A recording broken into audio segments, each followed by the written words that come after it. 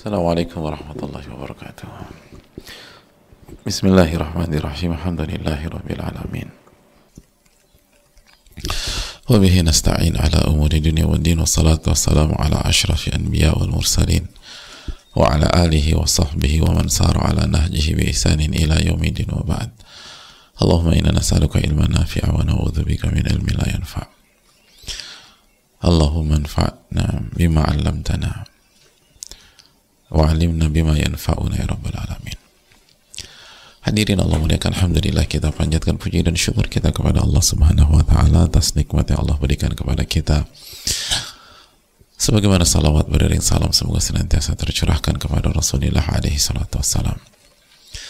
Dan hadirin Allah muliakan, kita bersyukur karena Allah memberikan kita taufik dan hidayahnya sehingga kita bisa terus beramal soleh, khususnya di salah satu bulan yang mulia, bulan Rajab, bulan di mana amal ibadah dilipat gandakan dan dosa pun dilipat gandakan oleh Allah Subhanahu wa taala. Maka janganlah melakukan atau berusahalah untuk menjauhi dosa semaksimal mungkin pada bulan ini, dan apabila tergelincir segera beristighfar kepada Allah. Begitu tergelincir segera bertobat kepada Rabbul Alamin, dan semoga Allah memberikan taufik kepada kita untuk melakukannya. Dan hadirin Allah muliakan, kerjakan berbagai amal soleh yang bisa kita lakukan dan tambah dosisnya, tambah kuantitasnya. Ibadah yang dituntunkan oleh Rasulullah SAW yang dijelaskan para ulama kita, yang diterangkan oleh ulama-ulama kita yang lahir dari dalil dari Al-Quranul Karim dan sunnah Nabi SAW dan dalil lain yang dijelaskan dalam ilmu usul fikih. Kerjakan karena bulan ini adalah bulan yang merupakan momentum untuk lebih bertaqarrub kepada Allah Subhanahu wa taala. Sebagaimana sekali lagi salawat dan salam semoga senantiasa selalu tercurahkan kepada Rasulullah alaihi salatu wassalam beserta para keluarga, para sahabat dan orang-orang yang istiqomah berjalan di bawah naungan sunnah beliau sampai hari kiamat kelak. Hadirin Allah muliakan, kita pada kesempatan kali ini telah menyelesaikan hadis yang terakhir dari bab tentang tetangga. Dan hadis yang terakhir kita telah menjelaskan tentang sebaik-baik sahabat di sisi Allah yang paling baik dengan sahabatnya, dan sebaik-baik tetangga di sisi Allah yang paling baik dengan tetangganya. Khairul ashabi indallah khairuhum li sahibi wa khairul jirani indallah khairuhum li jarihi. Dan pada kesempatan kali ini hadirin Allah muliakan, kita akan membuka sesi tanya jawab, sesi berkaitan dengan pembahasan kemarin tentang betapa pentingnya bersahabat dengan orang-orang soleh, pentingnya bersahabat dengan orang-orang yang berusaha mendekat kepada Allah, orang-orang yang menjaga kejujuran dan ketulusannya, dan bersahabat dengan mereka adalah kunci kebaikan, kunci kesuksesan. Dan itu sudah kita bahas pada pertemuan yang lalu. Bahkan jangankan manusia, binatang saja jika dekat dan menyayangi orang soleh, maka diangkat derajatnya oleh Allah Subhanahu wa taala. Dan dalilnya apa hadirin? Anjing Ashabul Kahfi. Bagaimana disebutkan di dalam Al-Quranul Karim. Dan itu yang dijelaskan oleh para ulama. Bagaimana Allah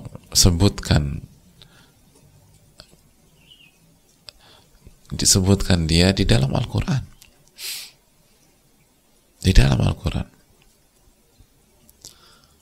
Karena berdampingan dan menyayangi orang-orang soleh. Nah, kalau binatang saja demikian, lalu bagaimana dengan kita? Semoga Allah memberikan taufiknya kepada kita. Amin ya rabbal alamin. Dan semoga Allah Subhanahu wa taala mengangkat derajat kita dan tidak menghempaskan dan tidak memerangi kita. Karena sebaliknya, masih ingat hadis wali, man adali waliyan faqad adzantu bil harb. Allah berfirman, barang siapa yang memusuhi wali-waliku, barang siapa memusuhi wali-wali Allah, maka aku tabuhkan genderang perang melawannya. Aku izinkan untuk berperang melawannya. Jadi memerangi wali Allah, memerangi orang saleh, itu sama saja berhadapan dengan Rabbul Alamin, berhadapan dengan Malik Yaumiddin. Sebuah opsi yang menghancurkan dan mematikan.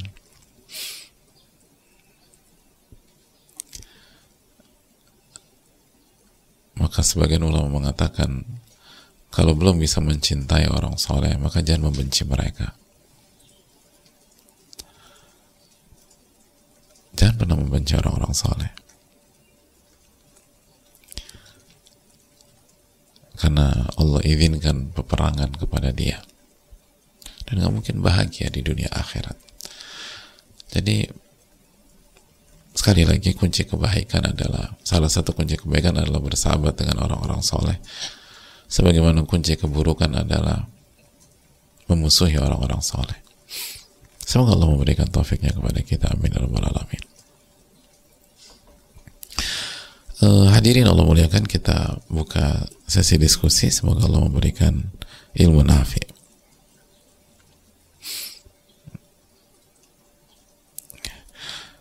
Assalamualaikum warahmatullahi wabarakatuh. Waalaikumsalam warahmatullahi wabarakatuh. Semoga Allah selalu memberikan rahmat, perlindungan, dan keberkahan yang luas kepada Imam Nawawi, orang tua, keluarga, guru-guru, dan murid-murid beliau, para ulama yang selalu memberikan ilmu yang bermanfaat, Ustadz beserta keluarga dan tim, juga seluruh kaum muslimin. Amin ya rabbal alamin. Izin bertanya Ustadz, saya masih mengalami kesulitan dalam bersosialisasi, berteman, dan bersahabat pada khususnya.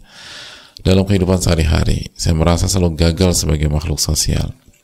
Saya coba memperbaiki hubungan saya dengan Allah sebagai langkah awal, tetapi jika sudah dihadapkan dengan hubungan sosial, saya mengalami kesulitan lagi. Saya selalu down jika sudah mengalami kesulitan seperti itu dan balik lagi untuk kebiasaan menyendiri. Mohon nasihatnya Ustadz, bagaimana saya harus bersikap ketika dihadapkan hal-hal ini? Atas jawabannya, jazakallahu khairan. Wassalamualaikum warahmatullahi wabarakatuh. Waalaikumsalam warahmatullahi wabarakatuh. Hadirin Allah muliakan, itu kendala yang dialami oleh banyak orang, bukan hanya penanya. Dan kuncinya adalah minta pertolongan kepada Allah, tawakal kepada Allah, lalu ikhlaskan niat. Kita nih bergaul taqarruban, mendekatkan diri kepada Allah, mendekatkan diri kepada Allah. Jadi opsinya bukan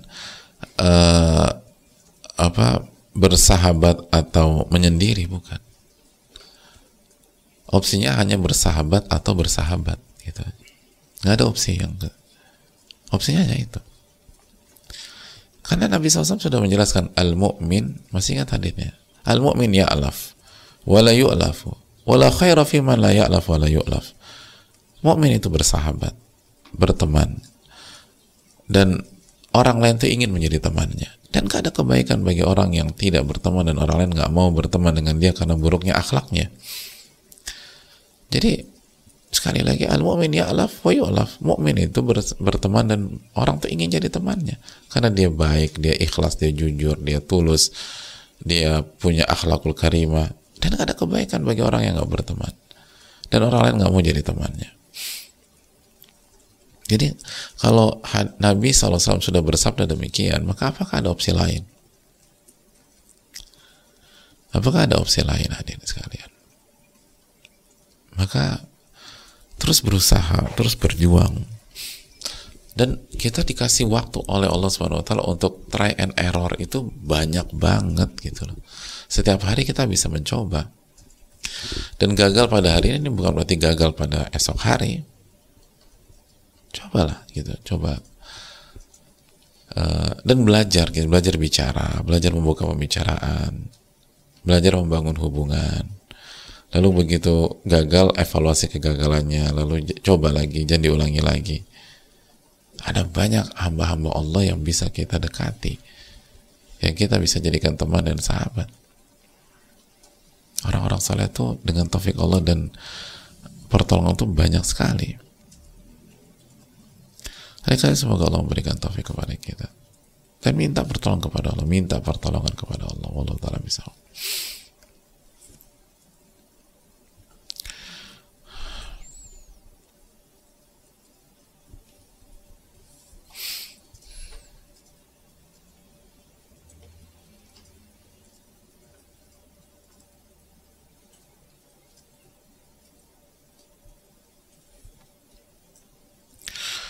Semoga Allah merahmati Imam Nawawi beserta keluarga, Ustadz beserta keluarga, dan tim serta keluarga muslim dan muslimat dimanapun berada. Amin ya rabbal alamin.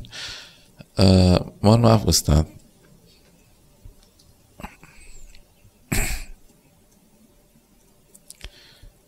mana ini?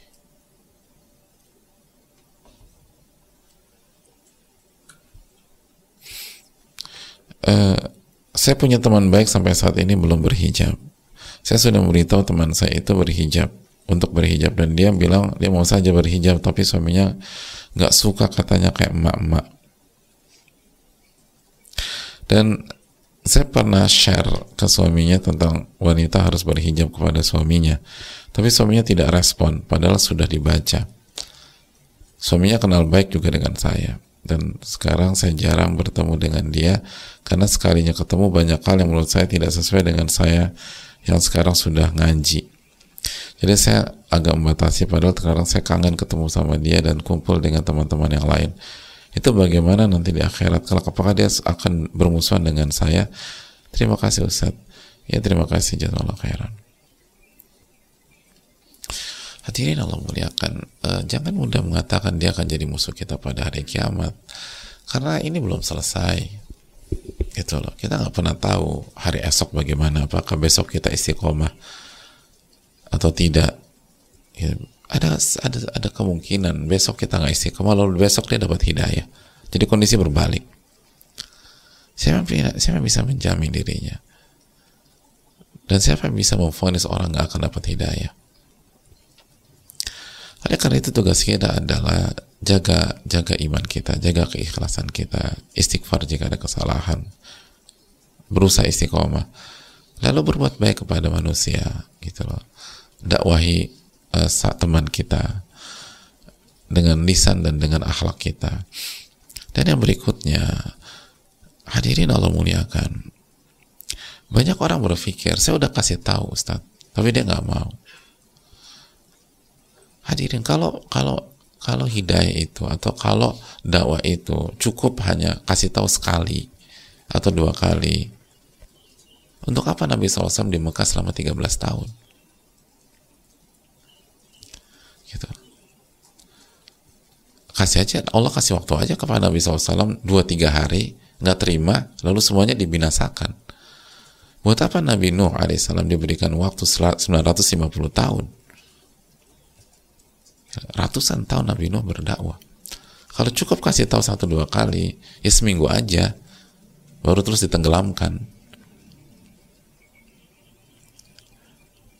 Seringkali yang bikin masalah bukan orang itu berat untuk dapat hidayah, tapi bisa jadi kita yang nggak memaksimalkan kesempatan kita dengan dia. Ajak terus, ajak. Dan ajak itu, hadirin sekalian, dengan hikmah. Bukan yang penting aku udah kasih tahu, bukan yang penting. Yang penting itu dakwahi dengan hikmah. Hikmah itu tepat sasaran, gitu loh hadirin. Jadi bukan yang penting gue udah kasih tahu.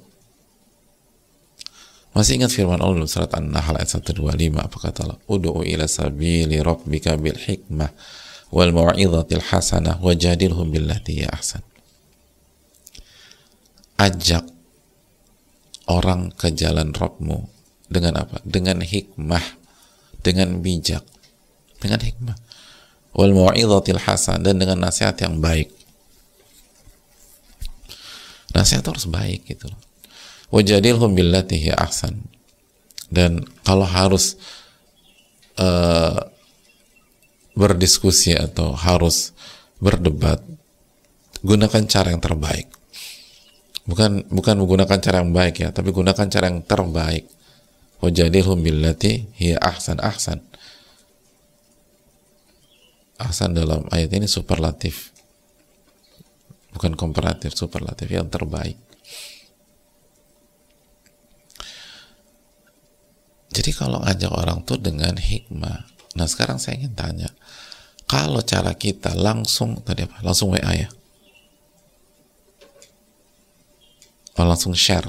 Kalau share ini langsung atau by smartphone biasanya?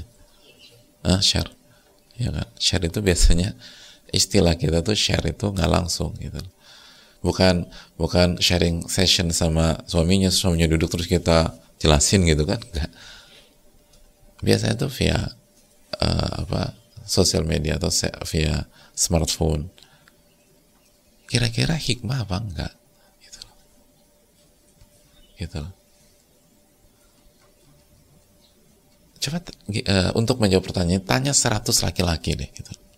Tanya 100 suami, kira-kira mereka nyaman nggak kalau kebijakan mereka quote and quote ya, terlepas benar atau salah, kita nggak bicara kebijakannya benar atau terlepas kebijakan benar atau salah. Ada yang mengkritik dia, ada kebijakan hanya dengan handphone aja gitu. Lalu disalahin pola itu kebijakan. Kira-kira bagi 100 laki-laki atau 100 suami, nggak usah 1000 suami, berapa persen yang seneng gitu digituin? Itu cara keren banget loh Pak Ustadz. Aku terharu loh. Gimana? Ini laki-laki di sini suka dengan cara begitu? Suka? Tahu suka tak? Oke. Ini udah belajar nggak suka dengan cara begitu. Padahal jelas-jelas salah. Kita nggak suka. Gitu. Bal suka Bal? Bayangkan, beliau nggak suka. Padahal belum nikah gitu. Padahal pembahasannya tentang suka nggak suami digituin. Beliau bilang nggak suka. Yang belum ngerasain aja bisa tahu gitu. Yang belum ngalamin itu bisa tahu. Nggak suka kita digituin. Jadi seringkali itu orang tuh nolak ajakan kita bukan karena kontennya, bukan karena substansinya, karena cara kita salah. Cara kita tuh nggak bijak. Padahal kita dakwah tuh nggak boleh ngasal. Ya tapi kan gue tuh begini gitu loh. Tapi kan aku seperti ini. Ya saya tuh orangnya kayak begini. Bukan orangnya kayak begini. Ud'u ila sabili rabbika bil hikmah, kata Allah. Ajak orang ke jalan Allah dengan hikmah, dengan bijak, bukan dengan cara sebatas cara subjektif kita, tapi harus dengan bijak. Lalu begitu kita pakai cara yang salah, dia nggak terima, langsung kita berpikir dia menolak kebenaran, dia nggak bertakwa. Kembalilah ke kita, emang kita dapat hidayah, terus kita kita tertarik gitu loh, langsung gitu tanpa ada proses. Lalu dengan cara-cara seperti itu, kalau ada yang dapat hidayah dengan cara berapa persen seperti itu? Karena hukum secara umum itu bukan cara yang bijak. Oleh karena itu sekali marilah kita evaluasi cara kita. Dan bagi beliau yang bertanya, ini cara yang kurang tepat. Tapi jangan berkecil hati juga. Niatnya udah bagus gitu loh. Spiritnya udah bagus. Dan itu dipertahankan. Jangan jadi aku salah Pak Ustadz, aku jadi minder nih, aku udah besok-besok nggak lagi deh. Bukan besok-besok nggak lagi. Besok-besok diperbaiki caranya. Itu aja. Ya, proses belajar. Kan untuk jadi Orang bijak juga butuh proses. Jadi orang bijak itu susah hadirin, butuh proses. Allah Ta'ala misal. Mungkin itu.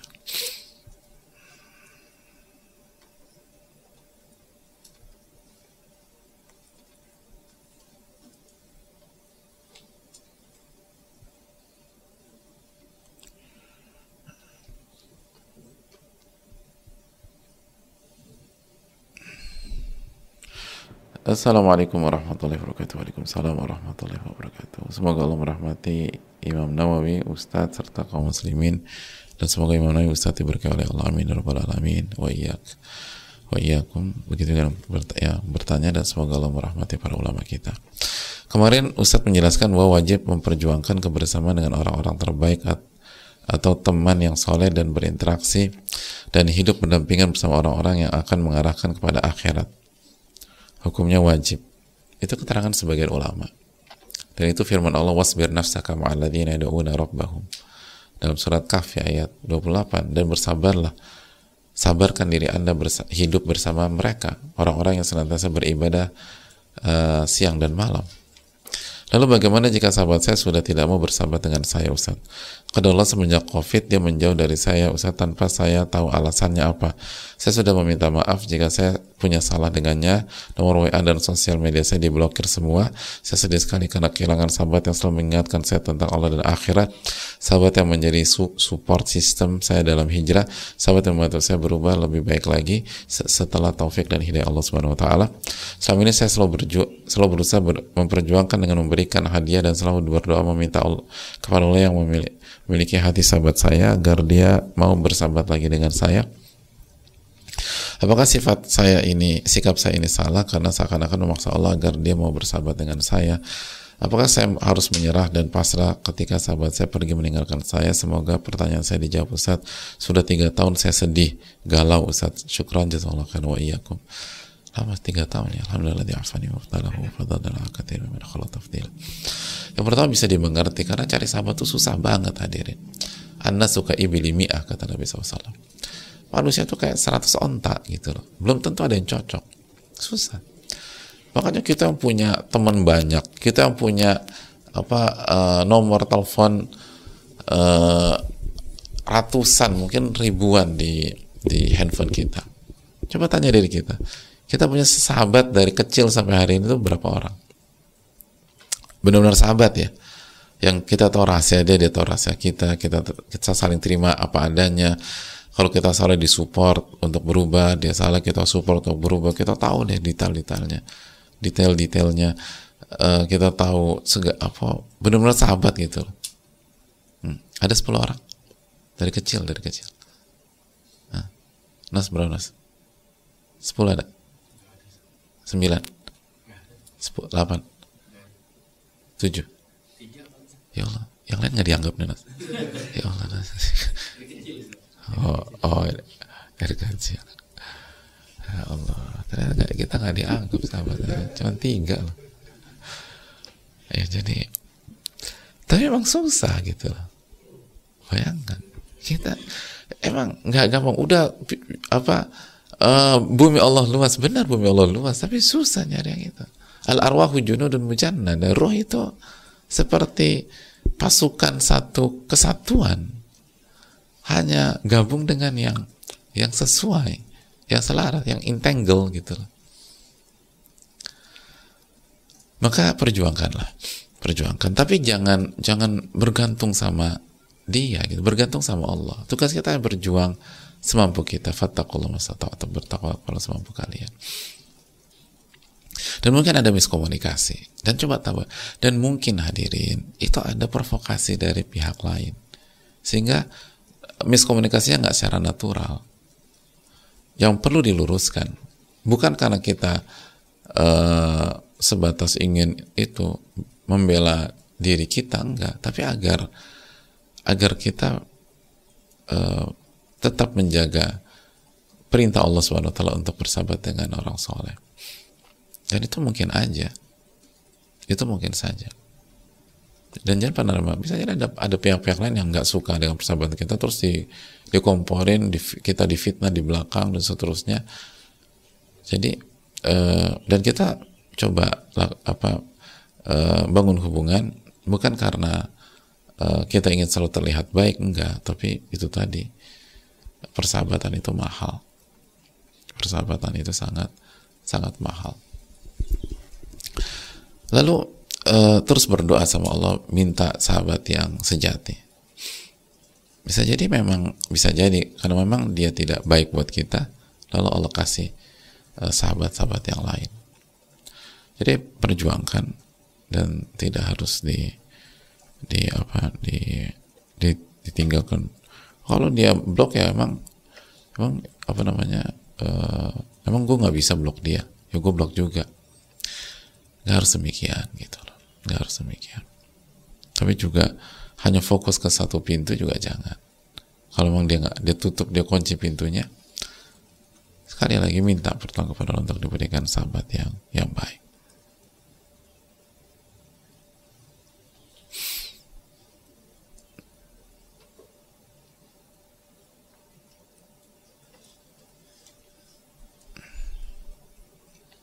Assalamualaikum warahmatullahi wabarakatuh. Waalaikumsalam warahmatullahi wabarakatuh. Assalamualaikum wa iyyakum. Semoga Allah senantiasa merahmati Imam Nawawi, para ulama, ustadz, keluarga, tim kajian, dan juga seluruh kaum muslimin. Amin ya rabbal alamin wa iyyakum. Ustadz izin bertanya, apabila kita belum bisa dekat dengan guru kita, apakah tanda kita orang yang belum jujur dan ikhlas? Saya sudah mencoba mendekati guru saya, tapi karena kesibukan guru saya sulit sekali mendekatinya. Jazakallahu khairan wa barakallahu fikum barakallah. Yang pertama, hadirin sekalian, orang-orang yang saya belum bisa mendekati guru saya karena kesibukan guru saya. Orang-orang yang berkualitas itu secara umum sibuk, hadirin, sibuk. Justru kalau ada orang nggak sibuk itu dipertanyakan kualitasnya. Nabi kita SAW kurang sibuk apa? Abu Bakar As-Siddiq radhiyallahu kurang sibuk apa? Umar bin Khattab radhiyallahu anhu kurang sibuk apa? Orang-orang berkualitas sangat-sangat sibuk. Makanya kalau mau mendekat ke mereka, yang paling penting adalah prioritaskan kualitas dibanding kuantitas dan frekuensi pertemuan, karena sangat sibuk. Dan yang ingin dekat sama beliau-beliau tersebut bukan kita aja, ada banyak orang, gitu. Ada banyak orang. Dan di sisi guru-guru kita yang hubungannya artinya mereka harus terima banyak orang juga, dan mereka harus berinteraksi dengan banyak orang. Bahkan seringkali nggak bisa semua orang. Jadi kita harus tahu diri. Yang penting pertama, kualitas hubungan itu dijaga, walaupun mungkin nggak ketemu setiap saat, tapi dalam gitu loh setiap ketemu. Terus yang berikutnya, baru setelah kualitasnya bagus, kuantitasnya sedikit-sedikit ditambah. Dan seringkali kita masih belum berjuang, hadirin.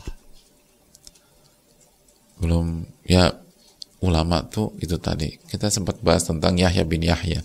Yahya bin Yahya itu jalan dari Andalus ke Madinah. Jadi effortnya tuh luar biasa.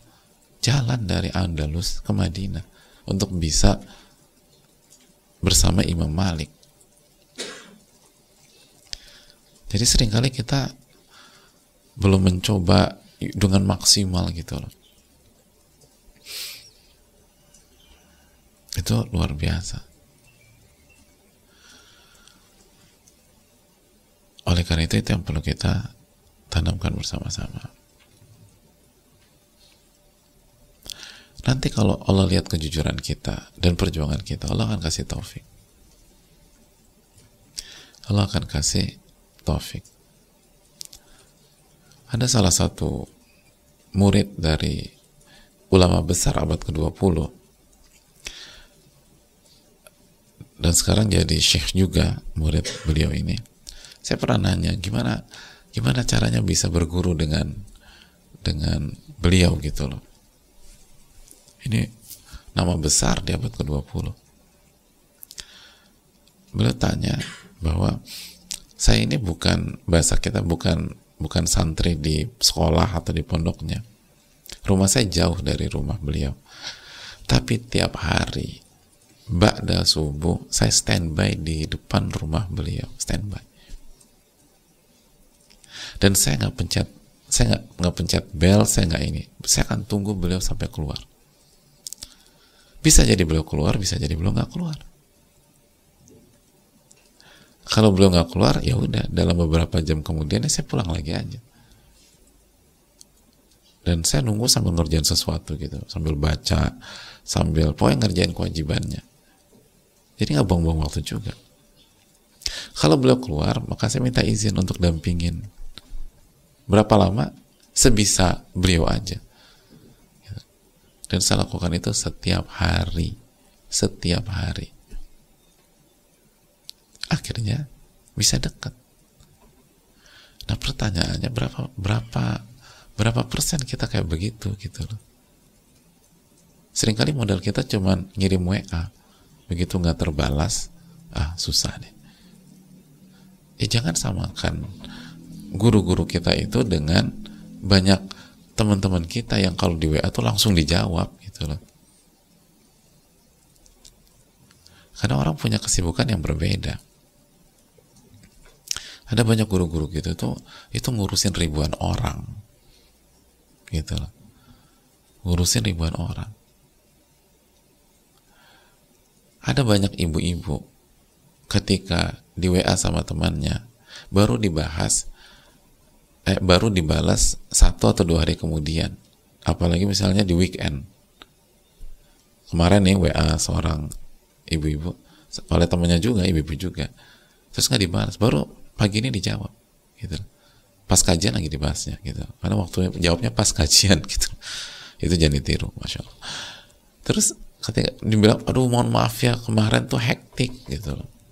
Biasalah kan kalau weekend ngurus anak gitu loh. Gue nggak pegang handphone dari pagi sampai malam. Padahal anaknya cuma 2. Itu guru-guru kita, itu murid di pondoknya ada berapa? Gitu. Ada ratusan, ada ribuan. Jadi setiap orang tuh beda-beda. Coba perjuangkan dan minta pertolongan kepada Allah Subhanahu wa taala. Allah taala bisawab.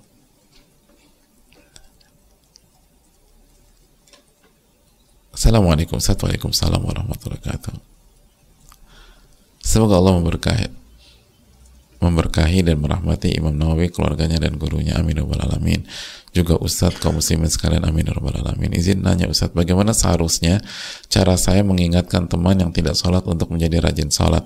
Saya ingin menasihati teman tapi tidak ingin menyinggung perasaannya. Terima kasih. Assalamualaikum warahmatullahi wabarakatuh.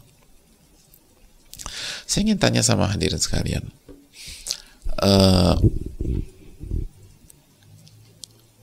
di antara kita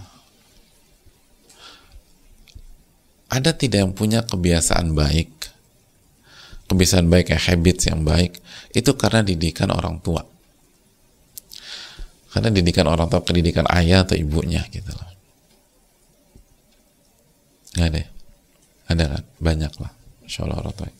Nah pertanyaannya, pada saat waktu kita kecil atau kita remaja, pada saat orang tua kita, ayah atau ibu kita berusaha mendidik kita, membangun pola, menasihati dan seterusnya, itu kita terima dengan lapang dada, seneng gitu, atau ada drama dulu gitu, terus kita sebel sama orang tua kita tersinggung, kita marah.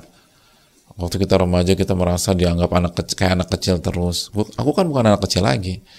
Privasi kita merasa dilangkai. Hargai dong pak privasi aku gitu loh. Jadi kalau minta duit ke papanya gitu, pak bagi duit pak gitu, gimana sih gitu. Jadi pertanyaannya bahwa tugas kita, poinnya adalah apa sih? Tugas kita itu mengajak berdakwah dengan hikmah tadi, An-Nahl itu 125.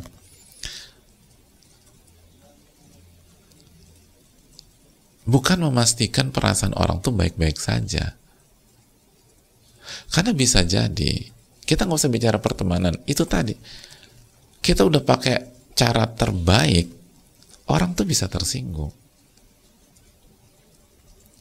Sebagaimana kita tuh banyak tersinggungnya dulu sama papa mama kita atau sama ayah ibu kita. Sekarang kita nyesal. Bahkan bukan hanya nyesal, bersyukur. Gitu loh. Ada banyak orang tuh saya ketemu, itu kalau papa saya atau ayah saya nggak tegas dulu, nggak disiplin, nggak tahu deh setelah taufik Allah saya jadi apa. Gitu. Jadi kalau bukan karena papa saya, setelah taufik Allah, tegas, keras, bukan kasar ya, keras, disiplin, oh saya hancur kali ya Pak Ustadz. Gitu. Dulu, oh saya benci banget sama beliau, kesel saya. Itu konsekuensi. Nah, apakah ketika orang tua kita melihat kita sebel, kita tersinggung, mereka bebaskan kita waktu kecil, waktu rumah, atau mereka tetap strict untuk menjalankan konsepnya, dan akhirnya hasilnya bagus. Jadi artinya terus hikmah, terus bersikap hikmah.